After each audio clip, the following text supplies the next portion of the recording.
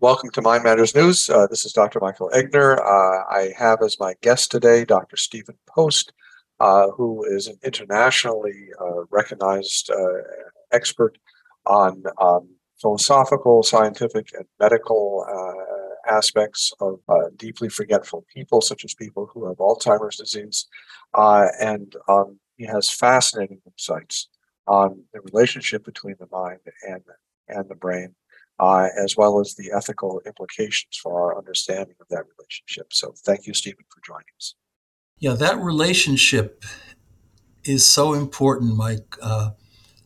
Back in my Ohio days, 20 years at Case Med, and I traveled all over with the neurologist Joseph Michael Foley, who was just incomparable. We once drove down to Mount Vernon, Ohio, near Kenyon College, and there is a geriatric psychiatric institute there.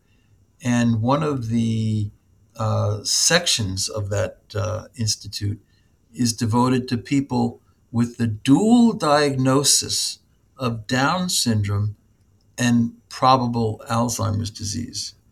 Because, as you know so well, being an esteemed neurologist, that pretty much ubiquitously people with Down syndrome, by the time they get into their late 40s or early 50s, see a decline in their mentation, and it's really kind of development in reverse. So they have probable Alzheimer's on top of the Down syndrome.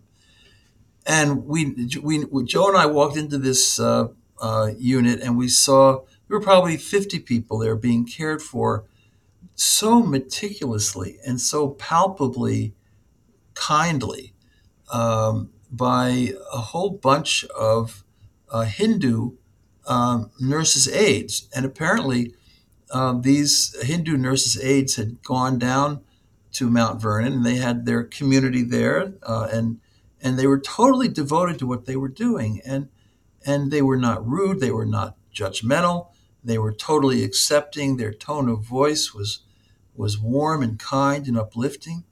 So Joe and I were so impressed. We took three or four of them out to a pizza restaurant in a nearby town, and we just asked them, we want to know what motivates you? How are you so committed to caring? Because ethics is so much a matter of caring and respecting the dignity of these individuals. How do you maintain that? And they said, Namaste, which all the listeners will know is the Hindu greeting, but it's not just hi, how are you? It means I honor the divine in you. And so what they were saying was that they don't view these individuals as gone, as husks, as empty, as useless eaters, life unworthy of life, to use a Nazi German term, but in fact, they see them as equally valuable because they're still sacred in their being. And this is where ethics has to get started with this population, because otherwise, every kind of abuse known to the species has been inflicted on individuals who were vulnerable and imperiled because they are deeply forgetful. It's interesting that that really echoes the ethics of Matthew 25, where Christ says that what you have done for the least of these, my brothers, you've done for That is a beautiful quote, and I quoted in Dignity for Deeply Forgetful People. And Joe Foley, who was a very fantastic Christian neurologist, he quoted it too. And in fact, we once wrote a chapter in an edited book about the relevance of that verse to the care of this population. So I appreciate your bringing it up. sure. The as I'm sure we both feel the same way about this. There's very disturbing trends in medical ethics regarding the care for people who have profound cognitive problems. And you describe a concept that I actually had never heard of before, but is absolutely chilling. And it's called preemptive assisted suicide. What is that? Well, I had doubts, Mike, about including that chapter in the book, but the editors at Hopkins, they were fine with it.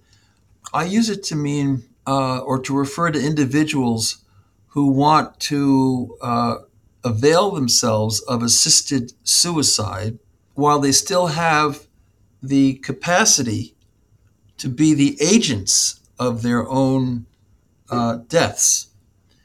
And one typical case, a friend of mine from Cleveland, her sister was succumbing to more and more severe Alzheimer's, but she was still capacitated, and she wanted to preempt the decline. That's the preemptive notion. So, with her husband and her adult children, she organized her trip to go to Switzerland, and there is an institution there called Dignitas. There's language for you.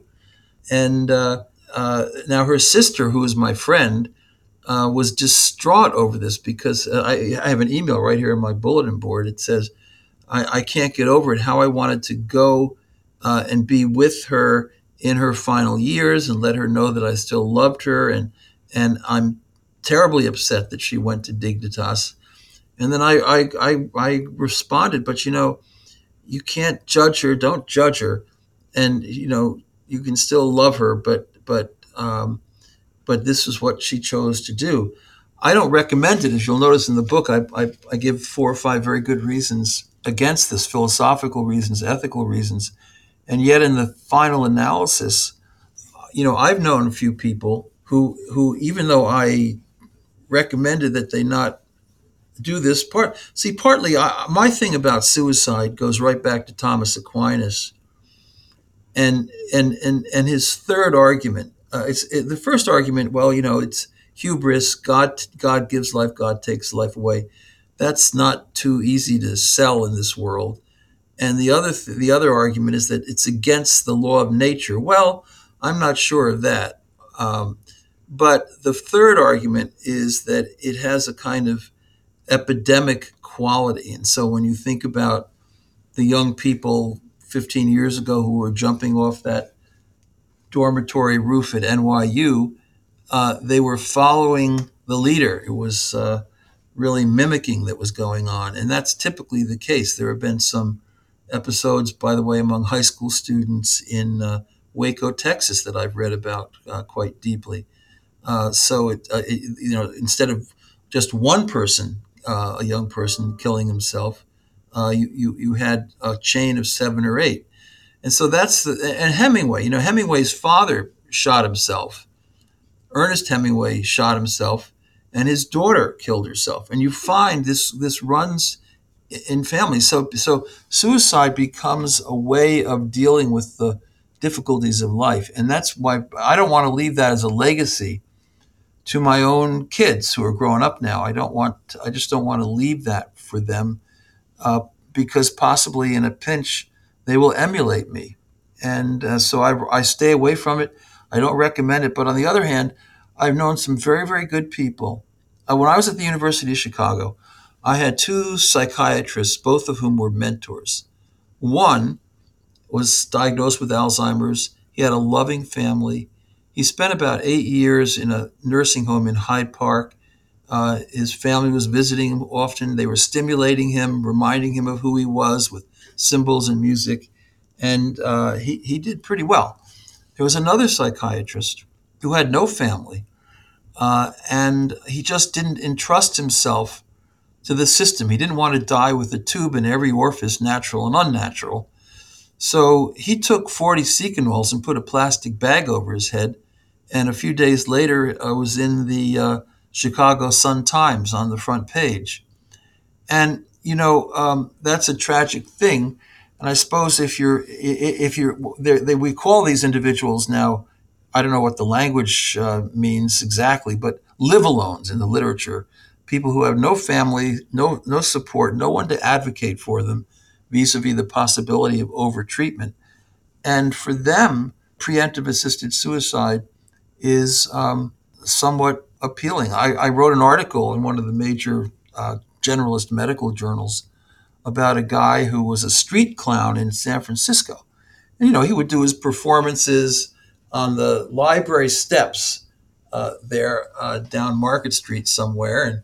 and he was getting to the point where he was quite deeply forgetful. He had a diagnosis of probable Alzheimer's, and so before he declined too precipitously, he took his small bit of savings, $4,000 or $5,000, got himself an airplane ticket, and he went to Dignitas, and that's the last anyone ever heard of him.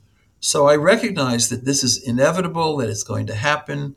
Uh, but my attitude, to quote another scriptural verse, is "Judge not, lest you be judged."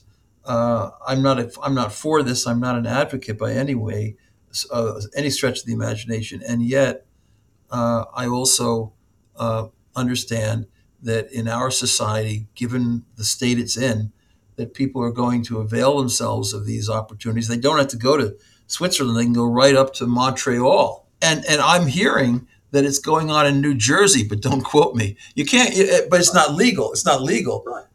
And Oregon, I mean, so the assisted suicide laws in the U.S., you've got to be determined by two independent clinicians to be roughly, give or take, within 6 months or so of dying. You could have pancreatic cancer, or you could have ALS, and and if you still have the ability to do this to yourself, you're pushing the final red button that allows the poison to flow into your veins or whatever it might be. Uh, then you can do this. But for most people with the progressive dementia of the Alzheimer's type, by the time they're within 6 months of dying, you know, they have lost their capacity for decisions and actions, purposeful actions, um, a long, long time ago. So they're basically ruled out.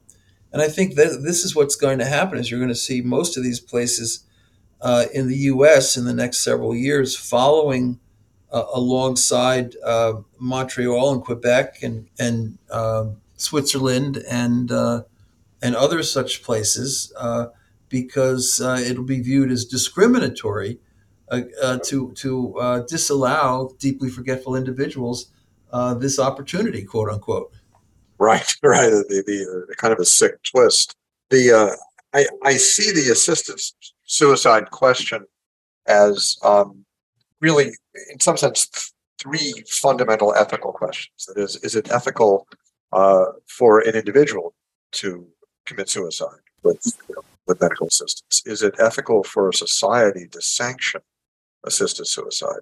And is it ethical for the medical profession to play a role in it? I think it's unethical on all counts, but I very much agree with you that we need to show sympathy for people who are in such an existential state that suicide seems to be the appropriate thing to do. There's a great deal of suffering going on there. It's a terrible state to be in. Although, yes, suffering, yes, while they are still insightful into their losses. But, and I use the word carefully, if there is a kind point in the progression of dementia, say of the Alzheimer's type, it is when people forget that they forget. And then they can have a relatively benign, not universally so, but a relatively benign emotional adjustment. They have lost the temporal glue between past, present, and future. They're living mostly in the pure present, which, by the way, in the popular culture of Zen is an ideal modality of being. I just have to throw that out. I mean, when you spend a lot of time with deeply forgetful people, you can't be too chronologically concerned.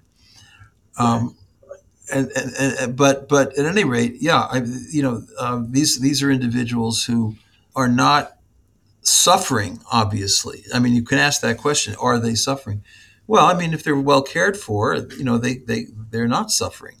And well cared for and not insightful into this kind of peeling away of capacities. And if people realize that underneath it all, they can be connected with, if we can just listen attentively, notice the subtle purposes in their activities.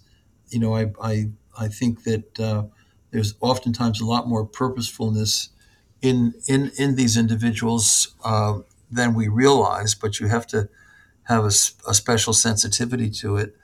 and be open minded about it, which is, again, why I don't like the word dementia, because it's just sort of them versus us. They have declined, they're gone. Whereas deep forgetfulness is look, we all have our moments. I have my moments Yes. on the escalator of this building. you know. Um, the one part of this that bothers me profoundly is the participation of the medical profession Yeah. in the assisted suicide business. Yeah. And in a way, a doctor um, uh, carrying out assisted suicide is like a pilot deliberately crashing a plane. I Mhm. mean, that it's kind of the opposite of your job. I can't Yeah. fathom a doctor going into work in the morning knowing that he or she will kill a patient that day deliberately. And Yeah. it's the antithesis of medical practice. Yeah. And if you think about it, there's no reason on earth Mhm. why, if the society wants to sanction assisted suicide under law, that they have to use medical personnel. Oh, absolutely true. They could allow Yes. judges to write prescriptions if they want. Yeah, But, exactly. So Leon Cass, who was one of my, I was a teaching assistant to a course that he did in the Pritzker School of Medicine in Chicago. He wrote a book called Toward a More Natural Science, which is a classic. And in it, there's a chapter called "Is There a Medical Ethics?" question mark. And that he's looking for something that derives exactly from the logic in Aristotelian terms of the purposes of the healing art. And so for him, the reason why the Hippocratic Oath so strongly forbids even counseling someone about suicide, let alone operationalizing it for them, is because the healing art should not ever be confused with the killing art. Now, he does actually say that if this was ever legalized, you would not want to participate in it as a physician because of your identity and your formation. You wouldn't want to compromise your integrity, but you could have a paraprofessional group. Now, what would you call them? I have no idea. You could call them terminators. You could call them death busters. And so he doesn't use that language, but he suggests that it would be better than having doctors be so engaged. right. And I think the one of the, I mean, I believe that the enlistment of the medical profession in this business is a deeply, deeply evil thing. And it bodes horribly for our profession and reflects terribly on doctors and on the medical profession that we would tolerate this, let alone participate in it. Yeah. And Um, the logic you're talking about, I mean, it's a contradictory practice. It's as though, think about yourself, you're going into a doctor's office, let's just say your office, and there's a nurse who leans out through the door and calls into the waiting individuals in their chairs and says, "Mr. Davis, the doctor is ready to kill you now." right, right, right. Suddenly, everybody's freaking out.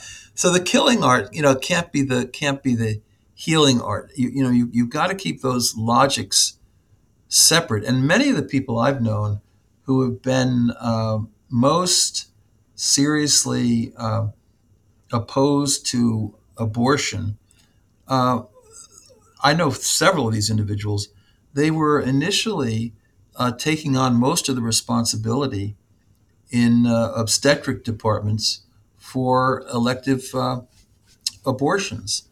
And one of my friends, who I knew in Cleveland at the Metro North Hospital, great guy, at a certain point, he just said, I'm not doing this anymore because it's not, I was trained to bring life into the world. Okay. Right. That's what I was, and that's what I take joy in doing, whether it's a C-section or a natural birth. That's where it all comes to. And the idea that I'm going to be spending the rest of my career doing, D&C elective abortions or whatever, it's just not appealing to me. So he told that to his department chair, and I was involved in these discussions. And the department chair wisely said, "Well, I think we need to respect your conscience." And so other people in the department can shoulder that responsibility and we're not going to blame you. You have done your job. You've done it as well as you can, and now it's time to move on, and we can fill the gap. And but on the other hand, I've known some people who were really uh, uh, excoriated for taking this position. Here at Stony Brook, if you look at the OBGYN department, it's a mix of individuals. Some of them are more comfortable than others, and they have a policy. If you don't want to do abortions, you don't have to do abortions. And the medical students who are in the clerkship program, they are specifically instructed that they should not violate their moral conscience. And so if they feel uncomfortable participating or even witnessing abortions, then they don't have to be in the room. Do you think that conscience exception is Mhm. being threatened? My sense is that there is a rather powerful movement afoot to constrain our freedom to respect our consciences in this situation. Well, this medical school we're in was what the first founding dean was a close friend of mine for 20 years, Edmund D. Pellegrino. He was also a friend of Joe Foley's. And Ed was, as a Roman Catholic, he was opposed to abortion and refused to do it himself. And then the question came to him, well, would you refer a patient to an obstetrician who would, in fact, perform their requested elective abortion? And and Ed wrote very controversially at the time, "No, I would not, because then I would be complicit," which is an ethical term. I would be complicit in the act myself. And so that's where Ed came down. Now, a lot of people who are conscientiously opposed to abortion will actually make referrals. There are some studies on that. It's an area where they're somewhat ambivalent, but they'll make the referrals. But I do think that physician conscience is crucial. How can you practice? How can you have an identity? How can you have integrity if you cannot have your conscience respected in areas that are very, very important to you? I think if we go that route, it's just really the end of medicine. Now, are we moving in that direction? Um, in some areas, I think maybe it's gotten so bureaucratic, and the expectations as employees to employers is really one of acquiescence sometimes, and it doesn't allow people the level of freedom of conscience and activity that was once commonplace. Well, my understanding is that referral for assisted suicide, at least in Canada, is required for medical licensure. And I could be wrong about that. I don't believe that Canadian physicians are allowed to simply Yeah, refuse yeah, and not refer. yeah. I don't think it should be required. A referral should not be required because many people have very strong opinions about this, and it violates their integrity. And so this is in the military. They have an expression for this. They call it moral injury. When you're taught, you go into the Army or the Navy or there, you're taught about non-combatant immunity. You're taught about proportionality, balancing harms with the circumstances and so forth. Um, and don't torture.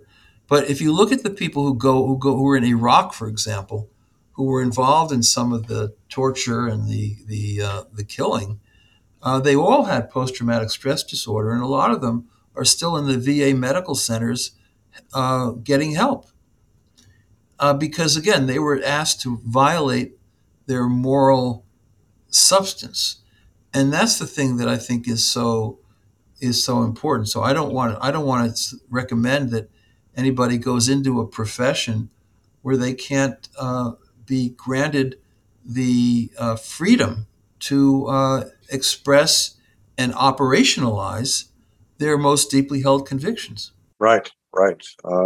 But I do fear it's at risk, and I go back a lot, think about why on earth doctors are expected to play any role in killing any human being. That is, euthanasia, in assisted suicide, in abortion, in all those situations. That is simply killing. And if society wants to sanction killing, it should at least do it not with people who are in the medical profession who have an obligation Yeah. to protect human life. Yeah. And you can ask, well, why is that? Why is it assumed that doctors are the ones who should be doing the assisted suicide or the abortions? And obviously, to some degree, it's because doctors are acquainted with the techniques and the instruments and so on. But there's a deeper issue, I think, and that is that people who are advocating killing want to have a medical imprimatur. They want to have they want to wrap a white coat around the killing and make Right. it seem as though it's an ethical thing, it's healing, it's preventing suffering, all sorts of things. So there's a deeply evil, misleading lie behind medical killing. So I'm advocating very strongly within the medical profession that we just wash our hands of this, that Yeah. doctors agree never to deliberately kill a patient. It seems such a basic thing, but we're doing it a lot. Yeah. They want the white coat. And if you think about this in terms of executions in capital punishment and the like, the AMA itself, the American Medical Association, forbade physician involvement in electrocution or any form of capital punishment. Uh, and that's been in place for probably 35 or 40 years. There was a period of time when uh, some doctors were so involved, but it was scandalous for them as moral beings. I mean, that's really what I get concerned about is the very being of a physician at the deepest level. How can you ask them to do things that are so much contrary to what they've been taught to do and not to do? That's the moral injury. And moral injury, I think it's one of the reasons, Mike, why we call it burnout. It's not just burnout. People get tired, they quit the profession. There's a lot of attrition, but it's also the moral injury. It's the moral injury of doing things that you're not comfortable with. Right, right. So I guess the best thing we can do about this is to continue to speak out and Mhm. because I think there's a great deal of sympathy for our perspective within the medical profession. But a lot of doctors, a lot of people in the medical profession Mhm. kind of think of it as something that they're expected to do. The resident training in obstetrics may just think of abortion as some rather unpleasant thing that they're supposed to be doing as part of their training. And I really want to emphasize to people in the medical profession that you don't have to kill, and that when you're killing, you're not acting in a medical capacity. So I knew a kid from Queens, and he was doing his clerkship in obstetrics, and he was Korean American, and his major identifying community was a Korean American evangelical Presbyterian church, like you see, on Northern Boulevard. And so that was who he was. But he wasn't sure about his views, wasn't quite sure about his views on the matter of abortion. And he certainly didn't fully grasp the right that we give him, and it's very explicitly allowed and encouraged uh, uh, not to be involved. And he, anyway, was involved in one of these DNC abortions where there's a tube, a plastic tube, and you can see blood and remnants of small body parts going into a pan.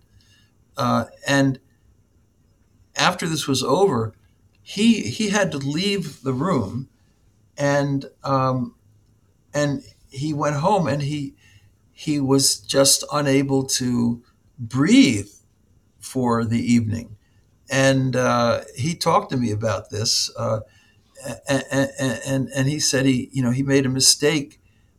He did something. He wasn't sure that he was conscientiously opposed to it, but he felt that he probably was. He just wasn't 100% certain.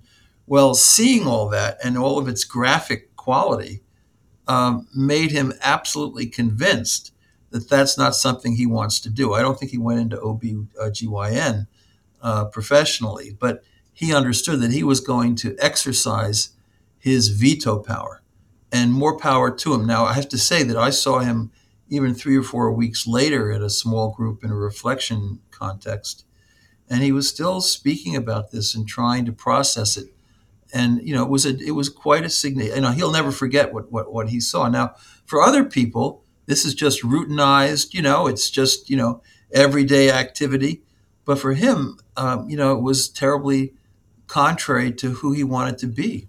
Well, I was at a meeting of the Accreditation Council for Graduate Medical Education, which is the national entity that accredits training programs for doctors. I was at a meeting about a month ago, and because I'm a program director in neurosurgery, I train the young neurosurgeons here, and there was a session on the uh, response to the Dobbs decision that overturned Roe versus Wade on behalf of medical education. That is, how do we educate residents, for example, to perform abortions in this new environment?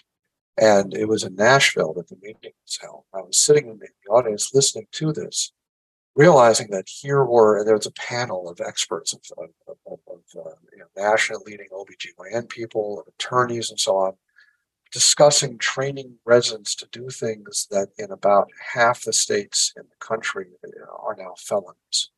Uh, that this bizarre scenario in which the commission of such acts, like abortion, is sanctioned by many people in the medical profession.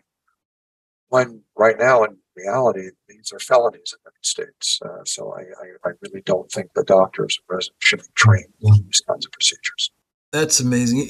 Philosophically, Mike, I think ultimately the abortion issue, if you really look at it almost metaphysically, I'm not talking about social determinants of health and all of that kind of thing, which is important, but it really comes down to Aristotle's distinction between potentiality and actuality.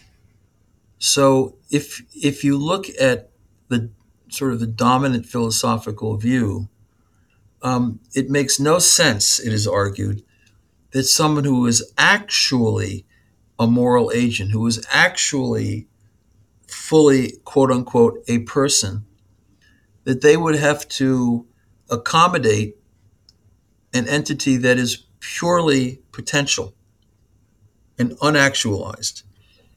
So, as Aristotle pointed out, in his view, I don't think he was right. Actuality always trumps potentiality. But if just on a meditational level, if we think about this, every one of us on the face of this earth began as the teeniest little speck of potentiality. And in the Christian tradition, we don't distinguish between potentiality and actuality. Potentiality is actuality. And that's why there are baptisms and baby showers and all kinds of things that go on. We try to create a culture of inclusion. But what we see in these occurrences is a culture of exclusion, sometimes very radical exclusion. And that's ultimately where I think most of the cards are on the table. Yeah, yeah, it's a terrible, degrading thing. And Mother Teresa actually said one time when she visited the United States that one of the greatest evils that a mother will kill her child. And if you're not safe in the womb, then nobody's really safe. It's just a geographical thing. But you can make comments about it. So to some degree, you're a neurosurgeon, so you know about all the things about brain death and diagnosing it. At what point is a person no longer a person by virtue of brain death? Well, There are arguments about this that go way back to Henry Beecher at Harvard, who, along with Leon Kass, developed the whole brain criteria. But people there, like Robert Veitch, a very famous medical ethicist, actually wanted to say, well, wait a minute, even if your brain stem is working and controlling certain physiological mechanisms, if your higher brain is no longer operative, then for all intents and purposes, you're dead. That's called higher brain death. The problem with that is that, as you're well aware, even people who are in the persistent vegetative state, we think of them as dead. But Joe Finns, who's the leading ethicist at Cornell Weill New York Hospital and a pretty good friend of mine, he came up with this idea about 15 years ago called the minimally conscious state, because he noticed that there were some rare patients who had been diagnosed as PVS, and the nurses were saying, wait a minute, there's something a little more there than meets the eye, and they were coming out of it. So Right. instead of confusing the PVS thing, he came up with a new category, and that's now widely accepted.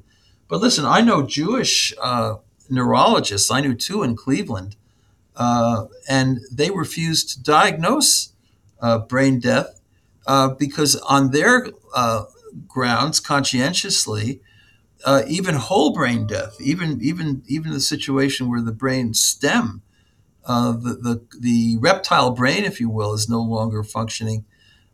You still have warmth to the touch. Uh, you still have, with respirator support, you still have breathing going on. And so it may not be integrated and controlled in a central way. But for them, the whole idea of stretching death beyond the point where someone is simply cold to the touch is unacceptable. Yeah, and I think that's a viewpoint that's very much worthy of respect. I've been trained and work in a system where brain death, biological death of the entire brain from the cervical medullary junction upward, is considered actual death, in which case organs can be harvested, etc.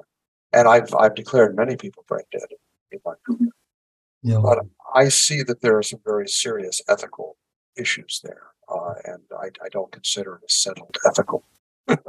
So I don't.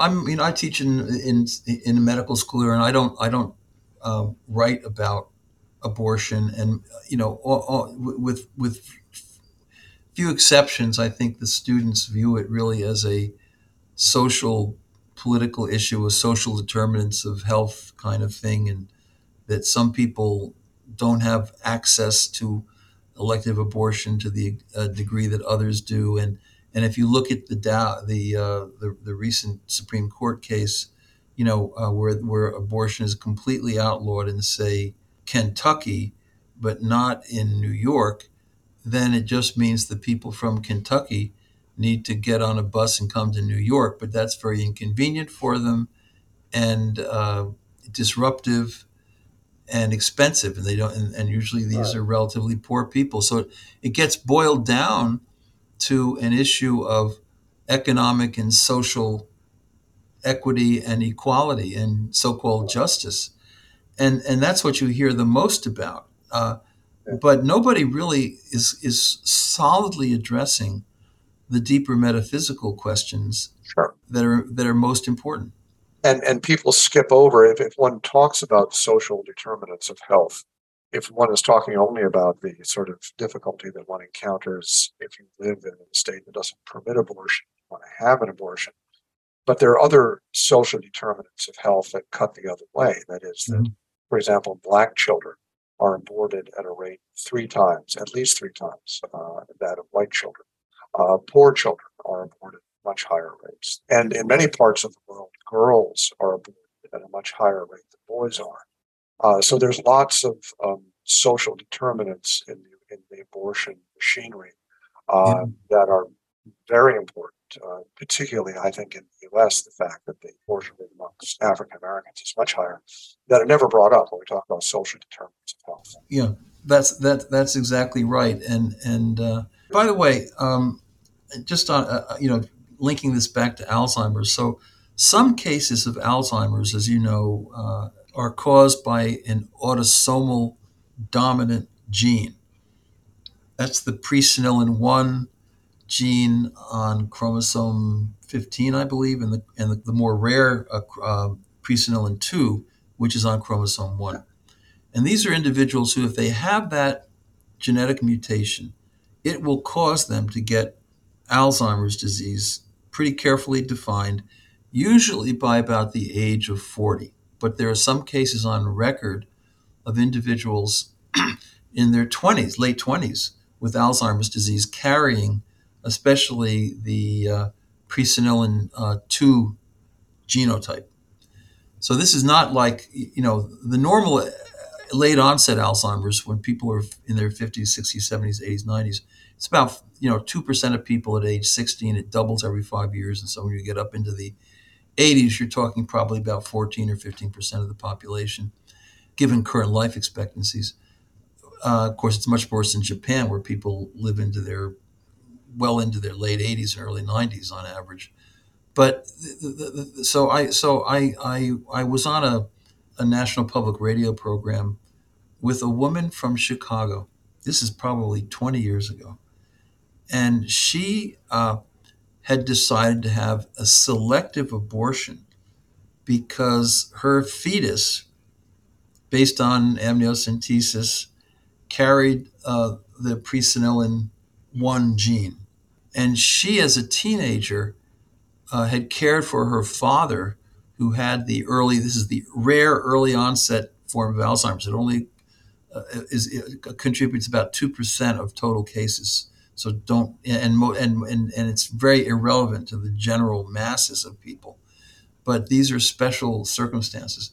So she had cared for her father while she was a young teenager, and had been very disruptive, of course, for her family. And she never herself got genetically tested. You can't get genetically tested for any of the susceptibility genes like the apolipoprotein E4, but you can get genetically tested at a testing center for the autosomal dominant stuff, which was what was affecting her family, obviously. And so she did not get tested herself. No, I'm sorry. What is she? Yeah, she actually did get tested herself when she was pregnant, and she found that she carried the dominant gene, and that meant that her fetus carried it as well. So she wanted a selective abortion. And a lot of people reacted very negatively to her, saying, "How much do you want to control the life and lifespan of your child? Your child anyway could have 35 or 40 years of good life, could do wonderfully creative things, and maybe they'll come up with a real solution to the Alzheimer's problem uh, Sure. during that period of time." Um, and But she just didn't want to have anything to do with it. So I said, I don't condone this. I think, how much should we be controlling the lives and the lifespans of our children? Well, maybe you can talk about certain conditions, Tay Sachs and so on, but this is really stretching it. But she wanted to have it anyway. So I said, well, look, I'm not going to condemn you. Judge not, lest you be judged. And I think she went ahead, eventually, and had her selective abortion. But that raises the question of, just how much are we moving toward perfectibility as a notion of human fulfillment? Because, I mean, if you think about it, on any elective abortion or selective abortion is going to be based on the age of onset of the illness, or and it could be immediate, it could be 10 years down the road, it could be 80 years down the road. And also the severity, is it something that's very severe or not so severe? And so these are I don't have decisions in my pocket for individuals, but I think they have to consider these things much more carefully maybe than we are, because uh, these days, selective abortion when I was at the University of Chicago, we had a case where a mother who had not been able to get pregnant for many, many years. She finally got pregnant, and then they showed on ultrasound that the fetus, I think in its seventh or eighth month, had a clear cleft palate, and this mother had a particular thing about cleft palates. And even though they are surgically correctable now in remarkably effective fashion, she still wanted her selective abortion. So she got her selective abortion, and she never got pregnant again. Well, the tragic irony there is that one could consider the willingness to kill an innocent human being because of a medical problem like that as kind of a negative aspect of a human being's personality. But these are the same human beings who are killing other human beings because of a cleft palate. And so that is the, I think it's a horrendously evil thing. It's a sad state that our society is in, and a sad state that the medical profession participates in. So, Yeah. well, thank you so much, Steve. It has been a privilege and a pleasure to talk with you, and maybe we can do a lot more of this because I think these are fascinating topics. Sure. If anybody wants to get a hold of me, my website is Stephen with a PH, G Post, StephenGPost.com. And your new book, Stephen, what's it's Dignity for Deeply Forgetful People: How Caregivers Can Meet the Challenges of Alzheimer's Disease, and it's out with Johns Hopkins University Press, and it's having a pretty good impact. Well, I'm getting that book, and I look forward to reading it very, very much. And I just want to thank you for joining us.